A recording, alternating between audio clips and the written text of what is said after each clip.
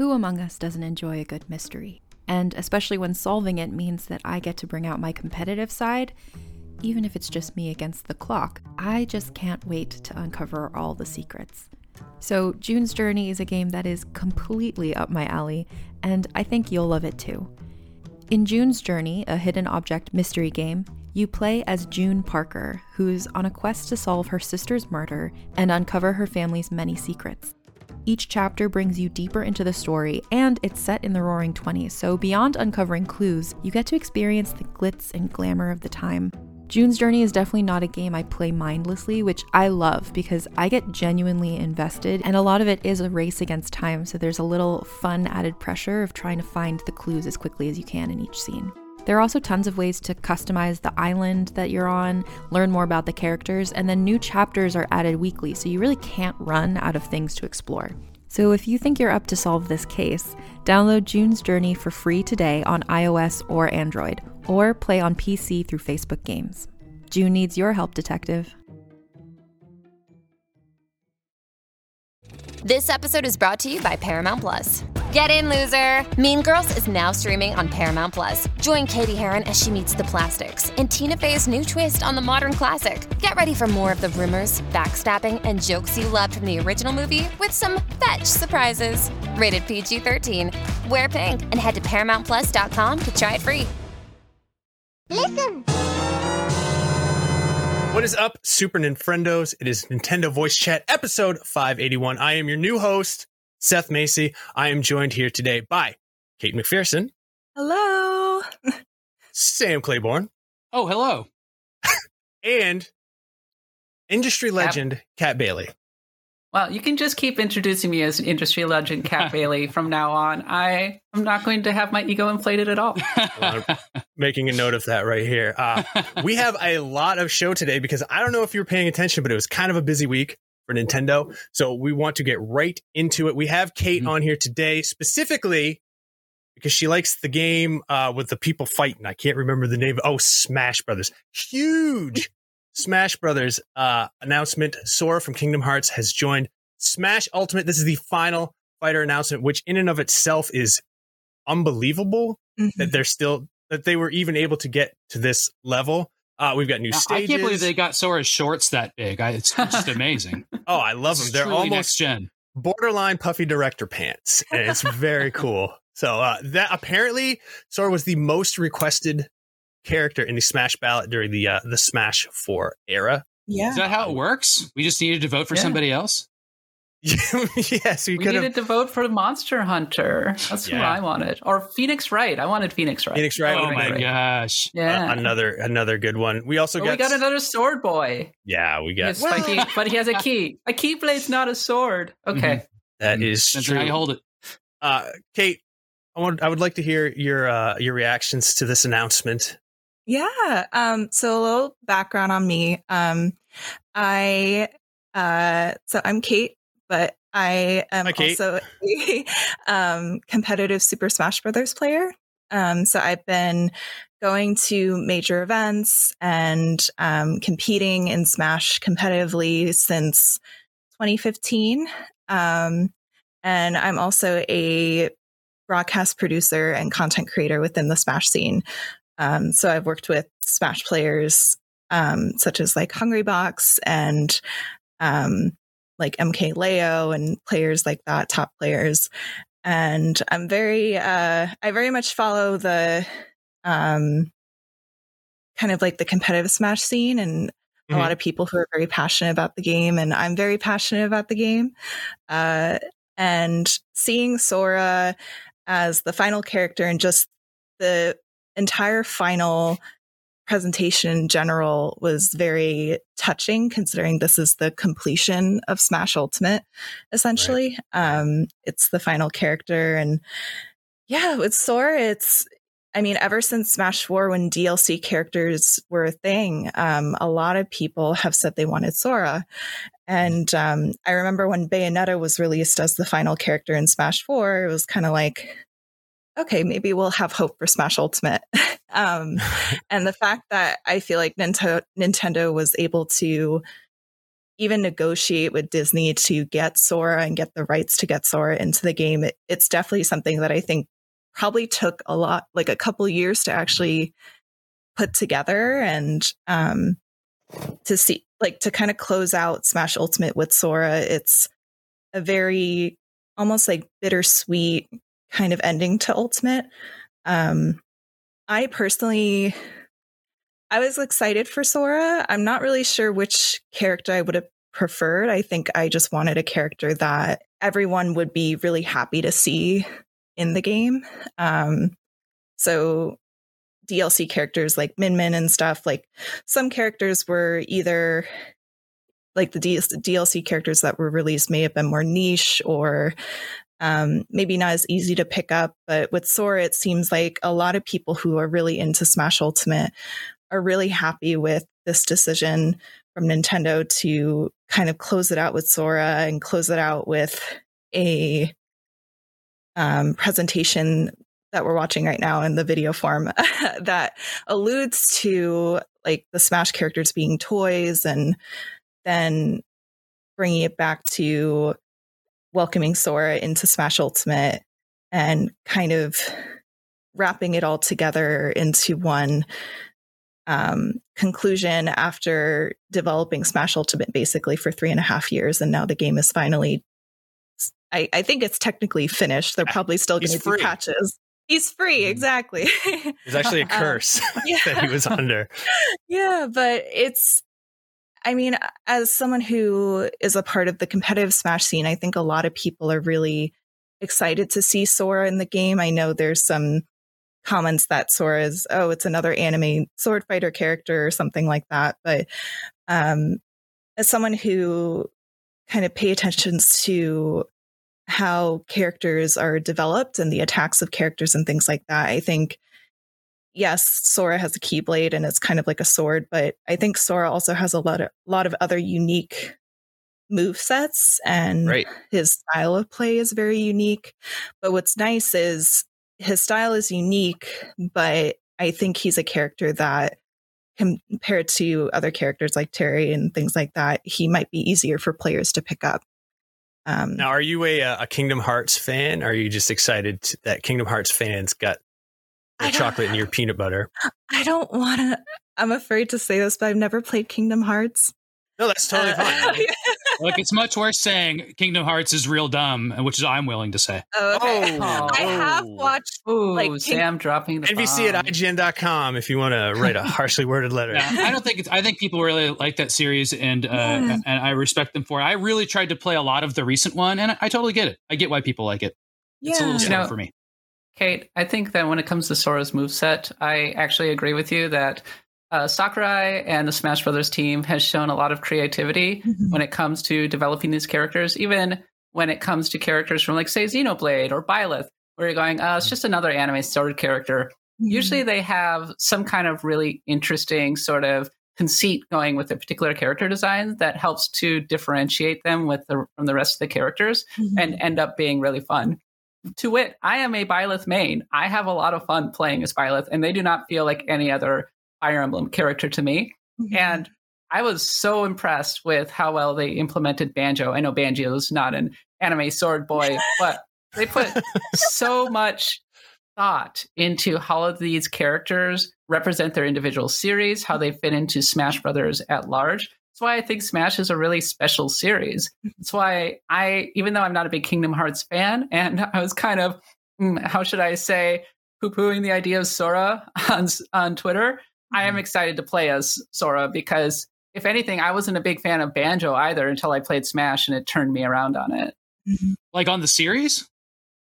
It's like poo-pooing Sora in Kingdom Hearts or Smash? No, Banjo. Are you going back and playing Banjo games?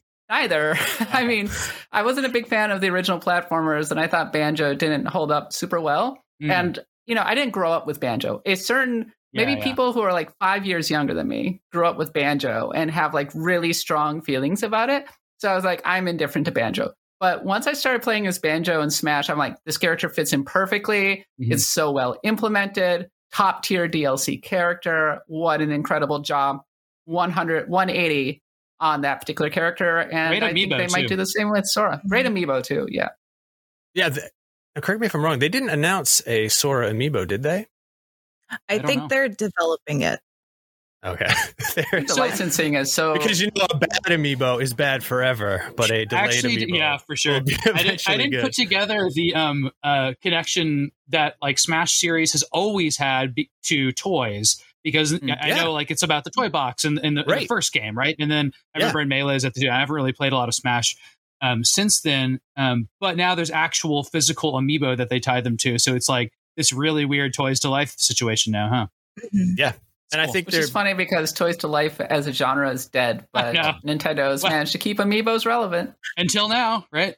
This is the last one for this series. Yeah, you have suckers like me who are like, oh, I needed both versions of the Cloud Strife that I'll never ever use for anything other than putting it on my shelf and then. It looks pretty. I like it. I got a bunch of amiibos behind me. Yeah, they're actually quite lovely little collectibles. Yeah, but I have my little amiibos on my desk. So I have a bunch of Smash amiibos.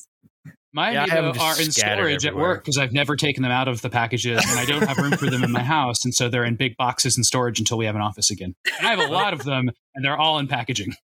I hope they're able to come out and breathe and feel free, because we've seen Toy Story 2. It makes toys mad to live in their packaging. Yeah, well, we have the full run in the office, right? So we have all of the amiibo on Pear's desk wall, and so I was always able to at least scan what I needed. I'd bring my system in and scan what I needed from there. It was a really good resource that it's been tough to be taken from us. Mm-hmm. Another thing, real quick, with the announcement of Sora coming to Smash, we've also got the Kingdom Hearts series coming to Switch as cloud games, which I'm a little less than excited about. I would have liked to have seen maybe the earlier games. Kat and I talked about this yesterday.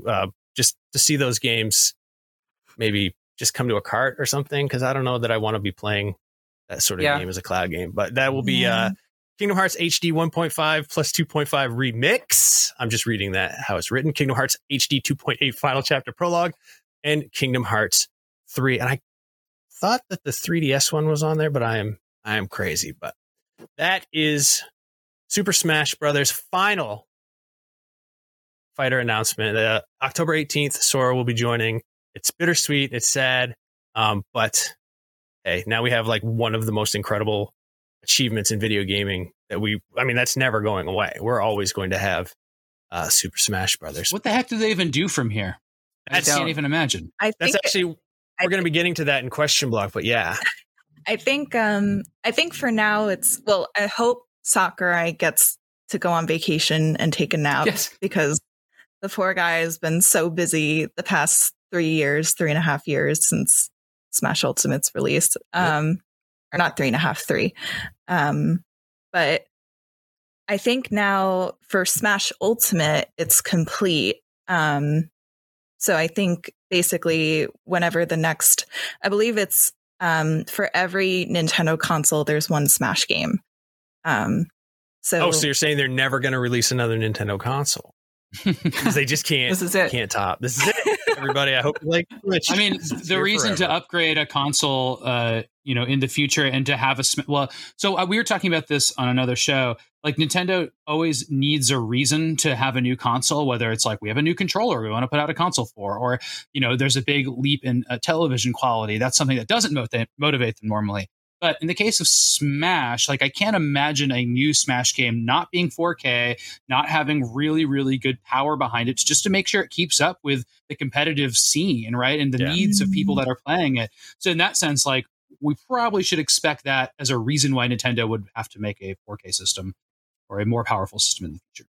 Yeah. There's a real Dobby is free energy with Sakurai, and I hope that he does get the break that he absolutely deserves. There was a real heartfelt hashtag trending on Twitter, hashtag thank you Sakurai. Yeah. I completely agree with it. That man is one of the hardest working developers in the business. It's incredible. It's funny because I just finished watching the final Evangelion movie last night, and it was the same thing kind of with Hideaki Anno. It's like, I've devoted my life to this particular show for 25 years at this point. Sakurai's been with Smash almost as long.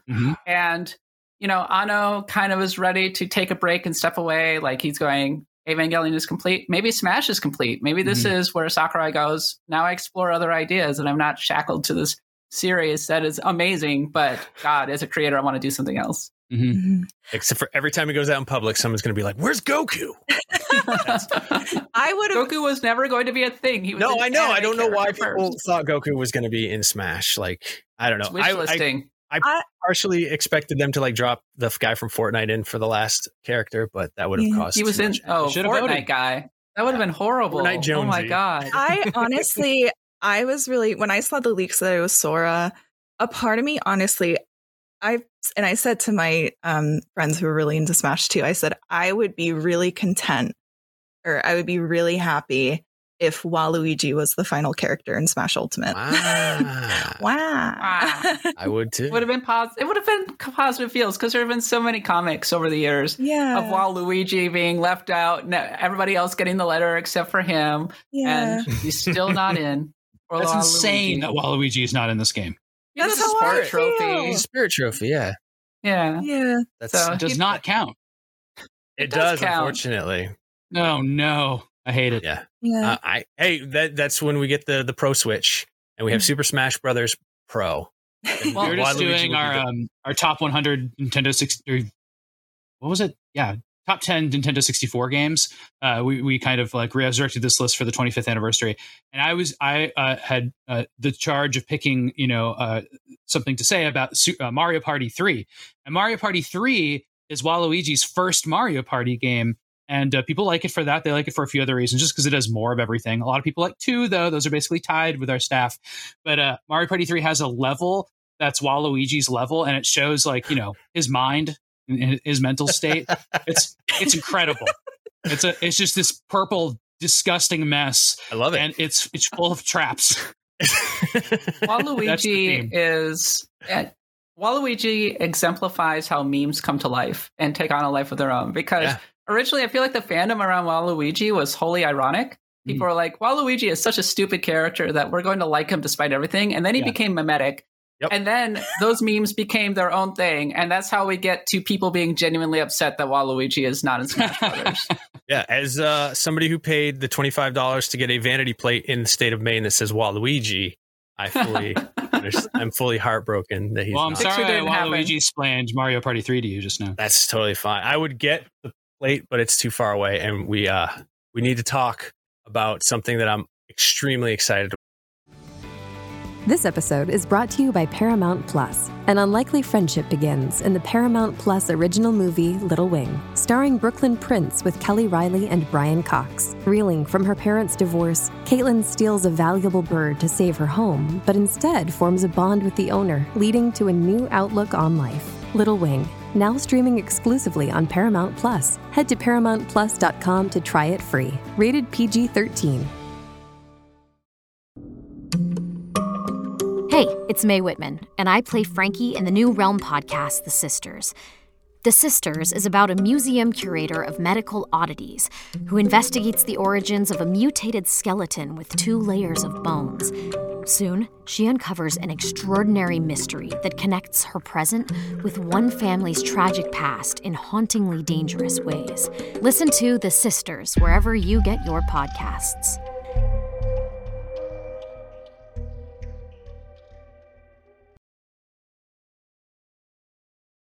And that is a little game that Sam reviewed for us called Metroid Dread. Sam, so I hear this Metroid Dread is a pretty okay game. It's really good. I think I called it amazing. I am I'm a huge Metroid fan. My favorite Metroid games, to put people in context, give them some context, are Zero Mission, and then which was just for GBA and a remake of the first game, and then Prime.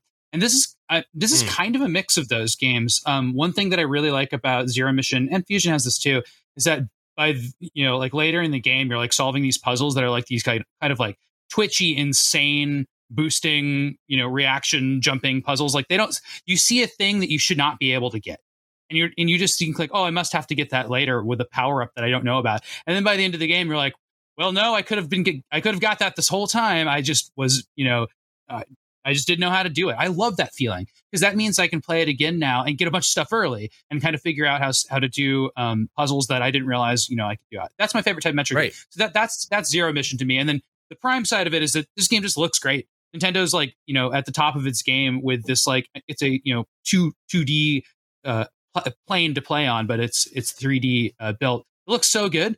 And we were kind of talking about Smash. I mentioned Smash in my review. It has so many moves you get by the end of the game that are focused on combat that you have enemies that are more like Samus than like big bosses, and you fight them in these kind of twitchy fighting game ways. And that's so for me, cool. That's awesome. It was really hard, but it was really satisfying to figure out what I was doing and I just had to get good. I love that feeling. Yeah.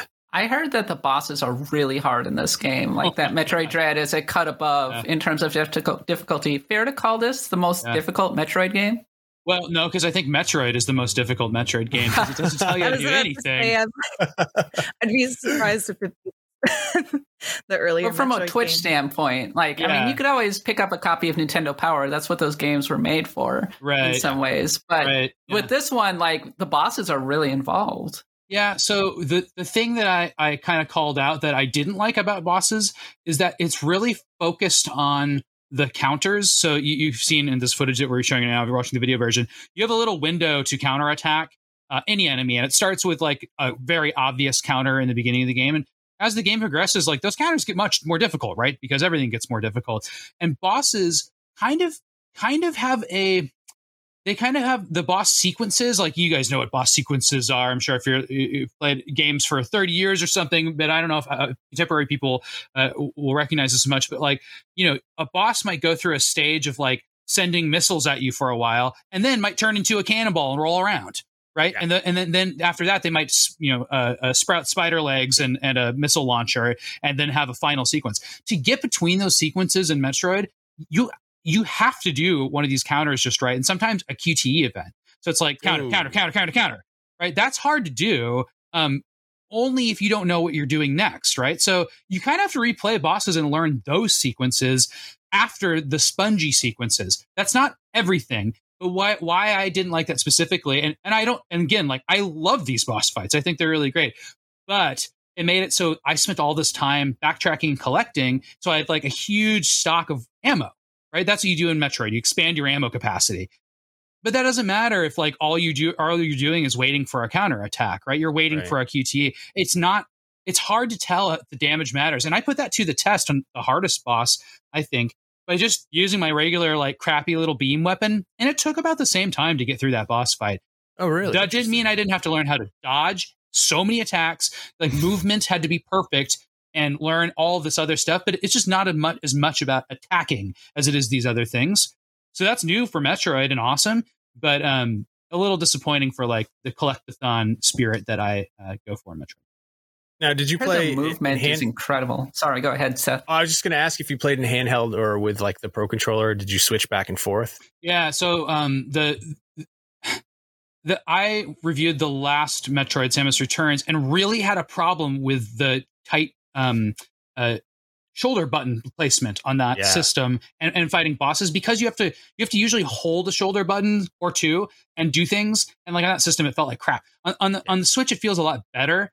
The Pro Controller, I absolutely would just switch over to if I had to do I won't mention the power up, but there's certain puzzles that are tied to this one power up that you get that are just really gameplay intensive. I'd switch it for that, and then I'd switch it for boss fights without fail. Like I would just go, just because I wanted to get, also like, I was feeling competitive and I wanted to get through this game and make sure that like I, was kicking butt. So, you could do this, you could play this game on a plane. There's nothing stopping you. And I played the entire 3DS game just fine. It just was a hassle. Right. Are you playing on a Switch OLED? No, I wasn't, but we have a review of the Switch OLED this week. And the person that reviewed that, Taylor Lyles, contributed to my review a box out of playing Metroid on that system. So you can read that take in the article. Oh, I'm really excited to see it. I'm curious because Metroid Dread is kind of billed as the final game in the Metroid saga. That doesn't mean the series is over. It just means that particular arc is finished. And I'm wondering, as a longtime Metroid fan, does it wrap things up in a satisfying way without going into spoilers? Well, let me just summarize the ending. No, I can't wait for everybody to play it. First of all, like I can't wait to talk about it because I actually think it's going to be something that people talk about in a in a range of ways. I can't wait. It's crazier than I expected, and I think that most people would expect, but it's not obnoxious. In my opinion, that's what I was going to ask. Is it a satisfying kind of? Sure. Okay. I think the thing that's tiring Metroid out is taking away Samus's equipment at the beginning of every game and figuring out a way to explore a place that has, perfectly spaced out Chozo upgrades and fit that into a story. Like none of that fits into a story really for me. So like the Metroid story, if it's going to be about Samus versus this existential threat in the universe, whatever that is, that's kind of like that itself is going to get tired out. So like what I would like is, Metroid Prime completely spun out from that, right? It was like, it did have Metroids in it, but like, it's a completely separate timeline series, not timeline in that sense, but like, it's hard to say. It's self-contained compared to these 5 main games.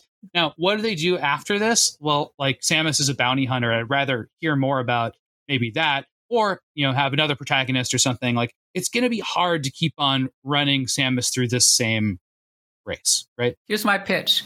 Samus is fully powered up at the beginning of the game, but as the game progresses, she slowly gets depowered, loses her powers throughout the end until the very end, where she's desperate and wounded. And it's got a little bit of that alien thing going on. Right. Truly lean into the survival horror element as you take away their powers rather than making her superpowered. That's a fantastic idea. I would love that. And Zero Mission did a little bit of that. Sorry to interrupt. Go ahead. Oh, I was going to ask, because it's been many years since the last Metroid game. Would you say Metroid Dread was definitely worth the wait?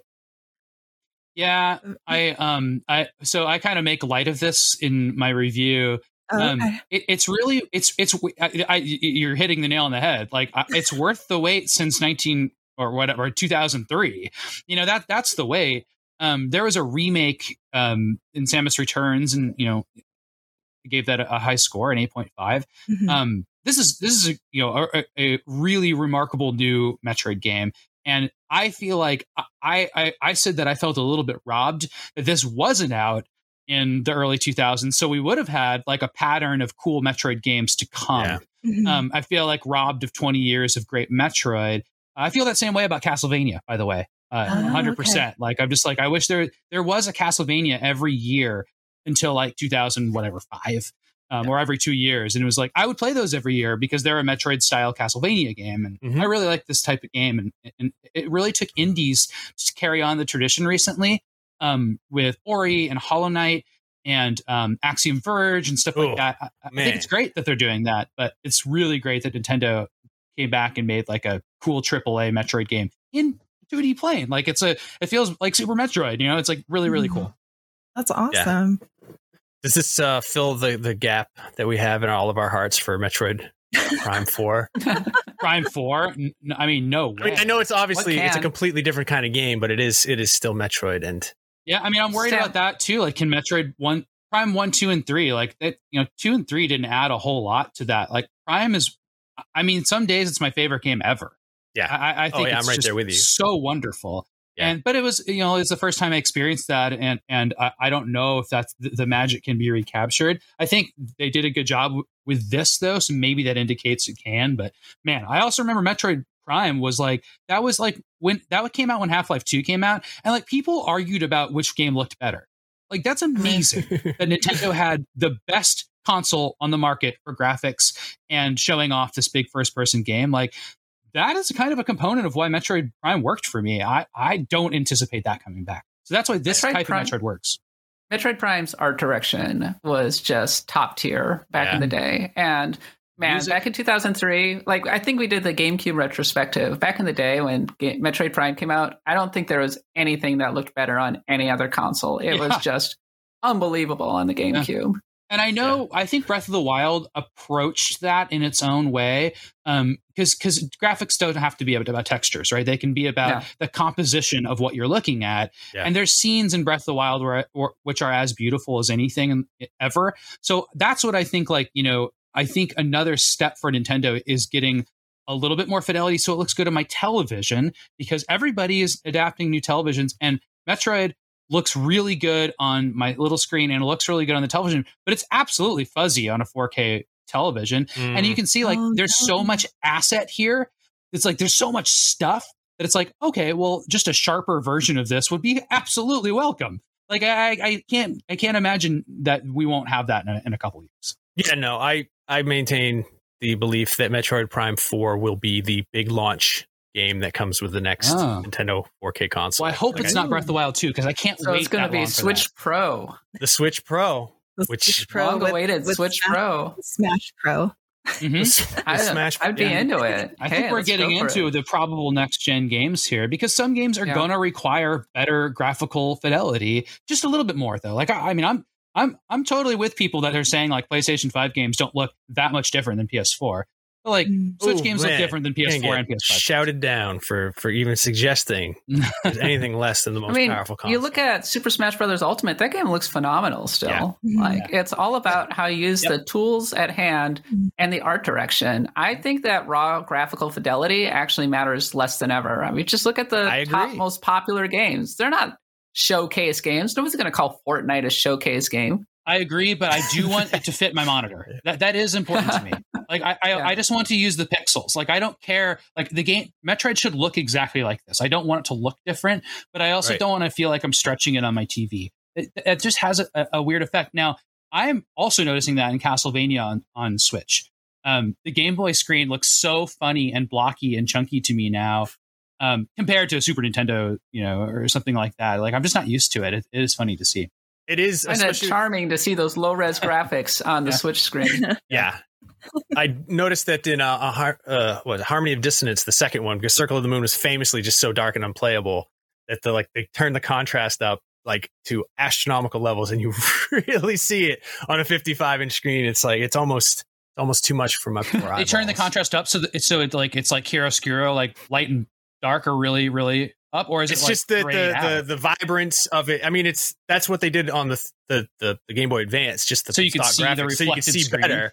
But on a giant backlit, 4K TV, it's like, good Lord, what is happening here? This is like the most it's easily the most vaporwave of the Castlevania games. So, but we'll get to that when we're what we've been playing. But there's a little bit of Nintendo news this week, a little more Nintendo news, I should say. Mm-hmm. That is that we finally got the announcement of the announcement. Animal Crossing New Horizons Nintendo Direct is coming next week on Friday at 7 a.m. Pacific. Oh, we might have to push recording back next week. Probably a day at least, yeah. Probably a day at least. I'm sorry in advance. But you can just change the clock. That's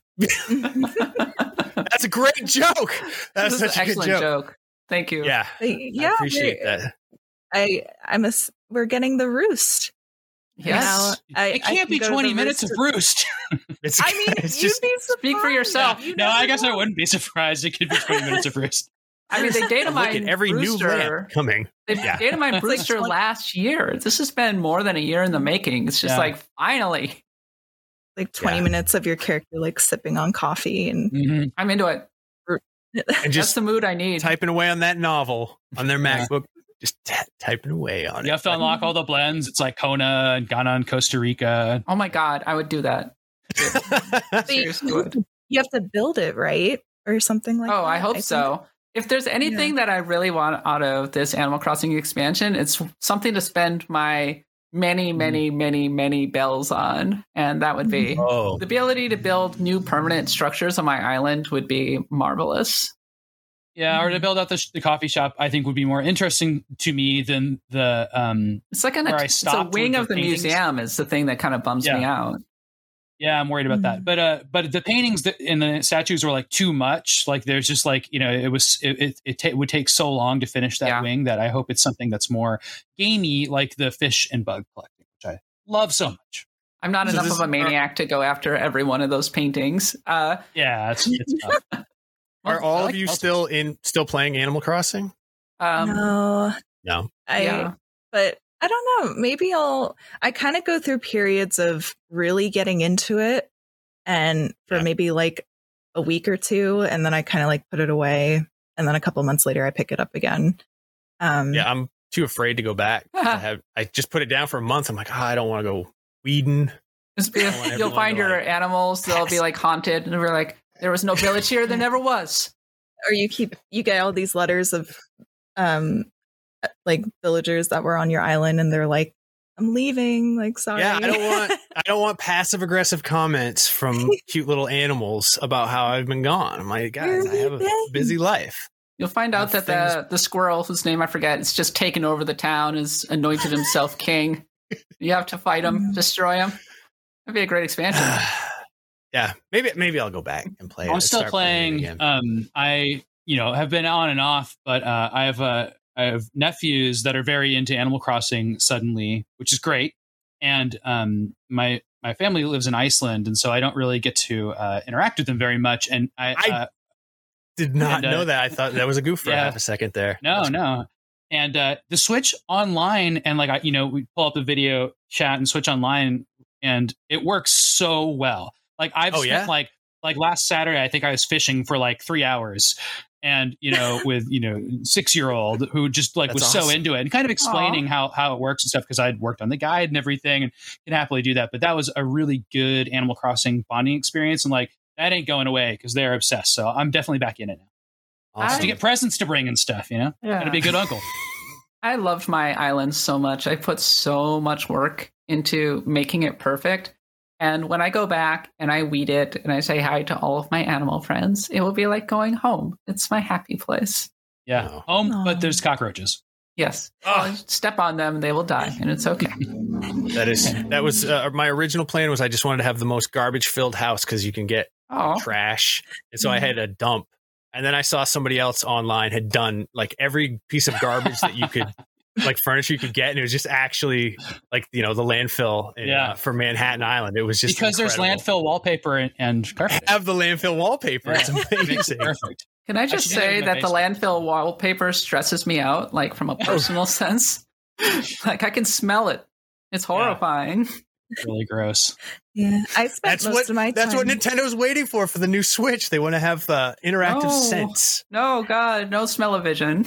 No. I was going to say I spent a lot of my time actually like making outfits for my character. Excellent. I didn't mention this in the beginning, but I play Ganondorf in Smash Ultimate, and Ganondorf, you're terrifying. Except I'm one of the worst characters in the game, but it is what it is. I saw the Sora like thunder attack in the direct, and I cried as a Ganondorf main. I was just like, there's nothing I can do. Anyways, but I made like a Ganondorf dress and all this stuff, and I would make like really like themed outfits for my character. That was something I spent a lot of time on. Nice. Yeah, that game definitely just hit at the right time. Yeah, I sure did. Kind of want to. I don't know. I'm too afraid. I reviewed it that I haven't been there, even though they're not real. Like none of those animals are actually alive. I still feel guilty about. Like I finished half of that review in the office and the other half at home because that was right when things switched over. Oh yeah, it was my VO in the office, and then I came home and I did like the rest of my capture at home, and it was super weird. It was PAX East that year. Was when we all got to play it. And that was the last event that any of us have been to. Was PAX East 2020, and I was playing Animal Crossing at that event for the review. I remember. I was just walking around the halls. No, I didn't get. Yeah, they had that great. Anyway, we'll move on to that was a Animal Crossing Direct is coming up next week on Friday, 7 a.m. Pacific. So set your alarms, or just move to the East Coast like me because that's 10 o'clock, and I'm way awake. Oh, Maine is beautiful. East Coast. I'm in New Jersey. So. That's right. Yes, I forgot about that. I'm one of the handful of people at IGN that are from New Jersey, or at least like lived in that area. Yeah, and it always, all of you let us know during meetings when you're all together that you're from New Jersey. When we brought up, I remember we talked about it was like the gas station simulator, and in that simulator, you as the owner pump gas for people, and we said, "Oh, is this like a New Jersey gas station simulator?" Yes, for those who don't know, in New Jersey, you don't pump your own gas. It is so it's like Oregon. Yes, I was just gonna say it's the same as in Oregon, but maybe that'll be the next Animal Crossing expansion. Now, let's talk about what we have been playing this week. I mean, we kind of already know with Sam, but Sam, what have you been playing? Anything outside of Metroid Dread? Yeah, I mentioned I'm also playing Castlevania. I skipped straight to Aria of Sorrow. If that doesn't draw me in, then I figure it's probably not time for me to revisit these games. But it's already drawn me in a little bit, and it does look blocky and funny compared to how I remember it on a more crunched screen. I was talking to Pear about this. He's like, "Oh, I'm just going to play it on my micro with my cartridge if I'm going to play it again." I'm like, "That's a great way to play it." I love that it has rewind and save states, and then everything feels great with it. The one thing that's driving me crazy right now is I switched the button layout, so it was whip is the closest to me and jump is on the bottom. I'm just used to that. It feels more like an NES controller or Super NES controller for me. Mm-hmm. But when you do that, it means that the menus are like so screwed up. You can't, they have like everything is backwards in the menus after that. So I'm trying to get my head around that right now, especially after playing Metroid, where I'm like, when you go from one game to a next and they're kind of similar and they have different controls. That's what we all did with Assassin's Creed and Red Dead. And what happens is you punch your horse in the face all the time. Yes. That's the ride button in Assassin's Creed. Or you end up murdering if you punch somebody else's horse. Yeah, you get murdered. Yeah, exactly. Kat, what have you been up to this week? Well, I've been kind of waiting for Metroid Dread before jumping back on my Switch and playing a little bit of Eastward.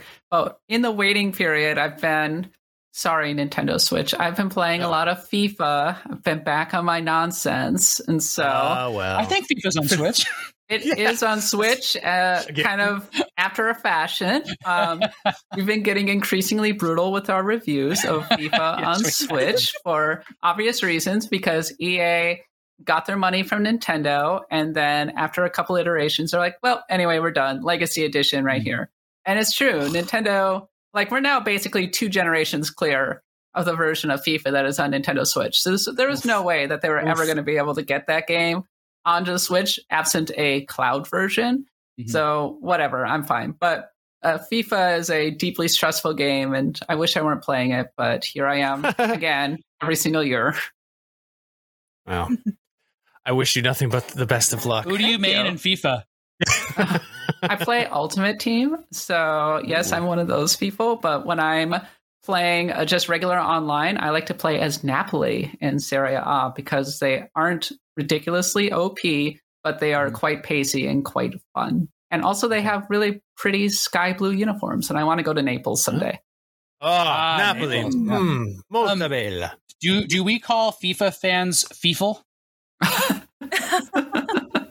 I will accept that designation. Okay. I am a FIFL. Cat the FIFL. That's looking upset. Well, at least we can agree that it's pronounced FIFA, right? FIFA, yeah. That is a main thing where we put we lose the R where there is an R, and we put it at the end where there isn't one. So no, that's a British thing I was referring to. I didn't realize. I thought you were making fun of mine. You're so close by. I'm a FIFA. It is New England after all. It is. Yeah, if you take a pen and you make a picture of somebody with it, that's a drawing. Oh, okay. My wife used to make fun of me all the time about that. Let's talk more about regional accents. I'm from Minnesota. That's what I do. Yeah, well, you could have a stronger Minnesotan accent than that, right? Oh, yeah, I can. It's possible. Oh, yeah. There it is. Oh, yeah. Oh, yeah. Kate, what have you been playing? Yeah, I have, I didn't 100% Hades, but I pretty much got almost everything. The one thing I'm missing, I have the ranks and stuff. I love playing Hades just as a game to zone out, and before I go to bed, I kind of just fall asleep too. I think the one thing I don't have is some very rare fish that you can only find in, I believe it's Chaos's level, and the possibility of finding it is very, very small. So I just kind of gave up, but I picked up, I've been playing Hollow Knight. Nice. And yeah, never played it before, but I was really feeling, I don't know, I heard really good things about it, and I was in the mood for kind of that dungeon crawler sort of Metroid-esque sort of game. And there it is. It is, it's definitely difficult.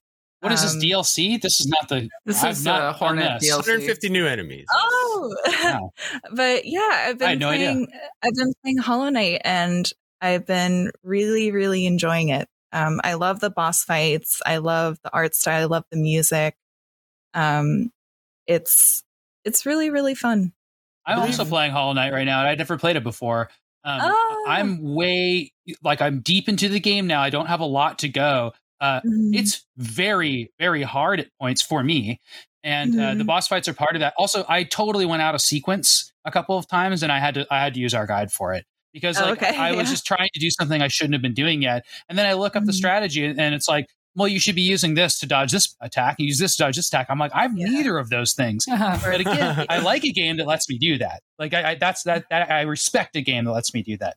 Yeah, or it's like you can't get to a certain area because you need to get like this like ability level up, and it's like, oh, that's why I couldn't get across, like things like that.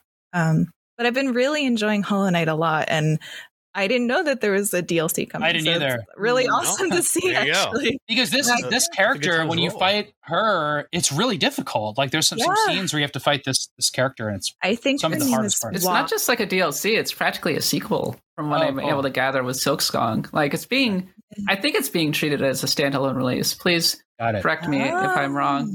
I think Hollow Knight is an amazing game, and it's set a new standard for Metroidvanias, and it's kind of the elephant in the room when it comes to Metroid Dread.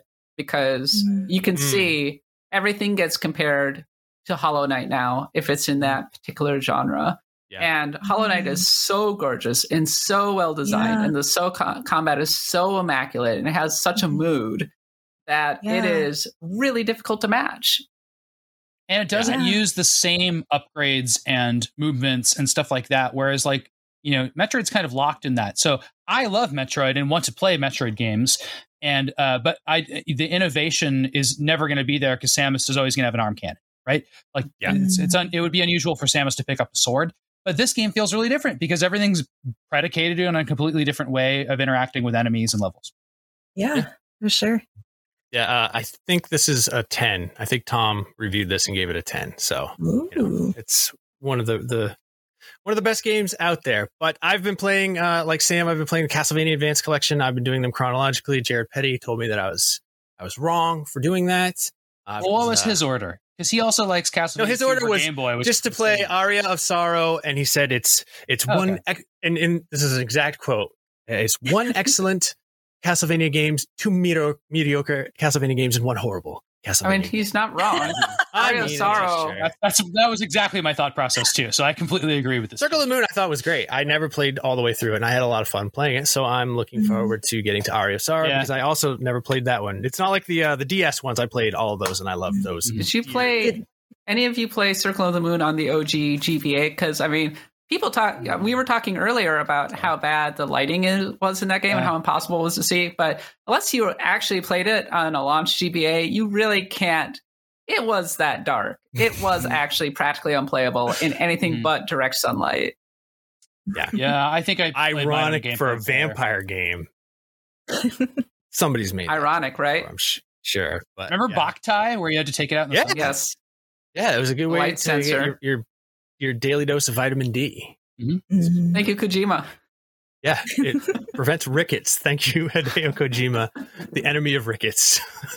I also played a game called Steel Assault, which is also on Switch, and I have a review. It's been out since like last week, and I liked it. Needless to say, it's maybe one of the most beautiful. Like it's an arcade style side scrolling like shooter / beat 'em up. It's sort of Metal Slug meets. I'm listening. Yeah, exactly. My attention has been peaked. I don't want to spoil my review, but my biggest problem with it is it's so short because it's so beautiful, and I had such a fun time that I just wanted to keep playing it. And you end up, but the soundtrack is just like the chunkiest riffs that you can also turn to FM synth if you want to. So then you get like the amazing chunky riffs in a chiptune form.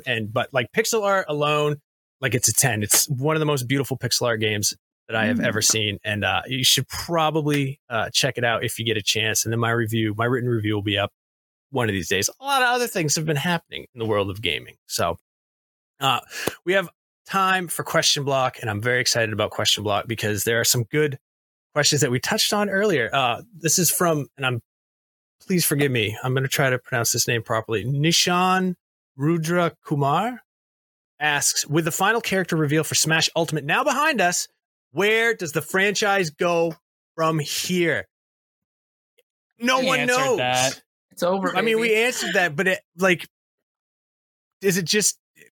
Can I comment? Yes, of course. Yeah. Well, I can definitely say, and I'm going to get a little bit like competitive Smasher for a second, but definitely as someone who considering like what's the future for Smash Ultimate moving forward, especially with competitive Smash where online or in-person events are just now coming back, but now it's like Smash Ultimate is complete after being online for a year and a half, and it feels like the storylines of competitive Smash have like only just started to really develop right now. So if you're still interested in developments in Super Smash Bros. Ultimate and interested to see developments of character playstyles and things like that, I highly recommend watching competitive Smash tournaments or competitive Ultimate tournaments, because I think that really gives a chance for people to see their favorite characters played at a high level. Granted, a lot of players will choose characters that are considered better in the game. We're not sure where Sora lies in terms of the tier list yet until you really like get your hands on him once he is released. But I want to say because we're not sure where Smash goes. And I know I said earlier that usually there's one Smash game per console, but with Smash Ultimate being considered complete, I really see that in the competitive Smash area, that's where there's still developments, there's still stories, there's still discoveries with characters and discoveries with the DLC characters and things like that. And that's where I really see more developments coming up. And it's really exciting. How is Smash Brothers Ultimate standing as a competitive game in your mind? Because I think the stereotype among a lot of people is that Melee is still a thing. The community never fully moved on. People kind of tend to downplay the newer games like Ultimate. I think Ultimate was supposed to be in the EVO tournament and things like that. But what's your take? So I would definitely say, so Melee and Ultimate are definitely the most popular Smash games competitively. Smash 4 is definitely not. People don't really play it anymore. If anything, if it is at tournaments, it's like a fun side event. Brawl, people don't really play anymore. Smash 64, again, they still sometimes hold brackets, but it's usually Melee and Ultimate are the main games. And something I really hope for the next Smash game is that they put in rollback net play rather than delay based, because when you had part of the reason why I think competitive Smash Ultimate really took a pause during the pandemic when in-person events were not really happening. Playing online, especially like playing competitive Smash Ultimate online, was awful. Like you felt like you were playing in quicksand, and it really wasn't that enjoyable for people who were so used to playing in person. And with Melee, I'm kind of giving like a short rundown, but with Melee, they developed a system called Slippy where Melee players could go online and there was rollback net play, and it was really revolutionary. So a lot of people went back to Melee. And whoa, that's really interesting. Yeah. And Melee almost had this is what amazes me about Melee so much. It always seems to have this resurgence every couple years. It's like, oh my God, is Melee dying? Are people not interested? And then somehow it just comes back to life. And during the when in-person events were not a thing, Melee really came back, and now we have all these new Melee players and new storylines, and it's been really amazing to see. But with Ultimate, it's definitely, I won't go too much into it because it's kind of a deeper conversation, but there isn't as much developer support from Nintendo for Ultimate. And if there is, it's very limited. So compared to League of Legends and Dota and things like that, Ultimate definitely, you're not making millions of dollars winning, like placing 7th at like a Smash Ultimate tournament. But it's definitely still, it gets a ton of views on Twitch. A lot of people are very interested in the competitive Smash Ultimate, and especially with seeing the new characters and develop the storylines with competitive Smash Ultimate are still developing. And I think that's what's been giving it its legitimacy as we come back into having in-person events again. Nice. Definitely a struggle.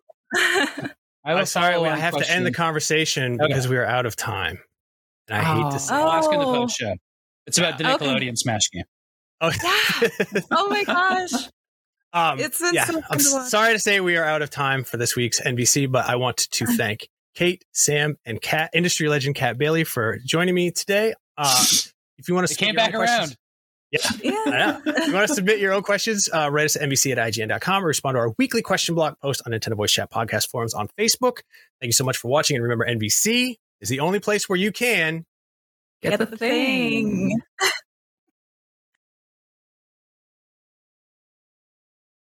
Hey, Jenny, have you ever heard of a vampire slayer? Do you mean the one girl in all the world with the strength and skill to fight the vampires, demons, and forces of darkness? I do. Oh, yeah, I've heard of her. Cool. My name is Jenny Owen Youngs. And I'm Kristen Russo. And together we spent 6 years watching every episode of Buffy the Vampire Slayer one at a time, podcasting about each and every one. Never seen Buffy before? We will protect you. Our podcast is spoiler-free, so first-time viewers can listen along safely. Ever thought to yourself, I wish someone was brave enough to write an original song for every single episode of Buffy? Your search is at an end, my friend, because we did exactly that. So if you've never watched Buffy, or if you're about to watch the series for the 14th time, come over and join us. Our podcast is called Buffering the Vampire Slayer, and you can learn more about it at bufferingcast.com. Listen wherever you get your podcasts.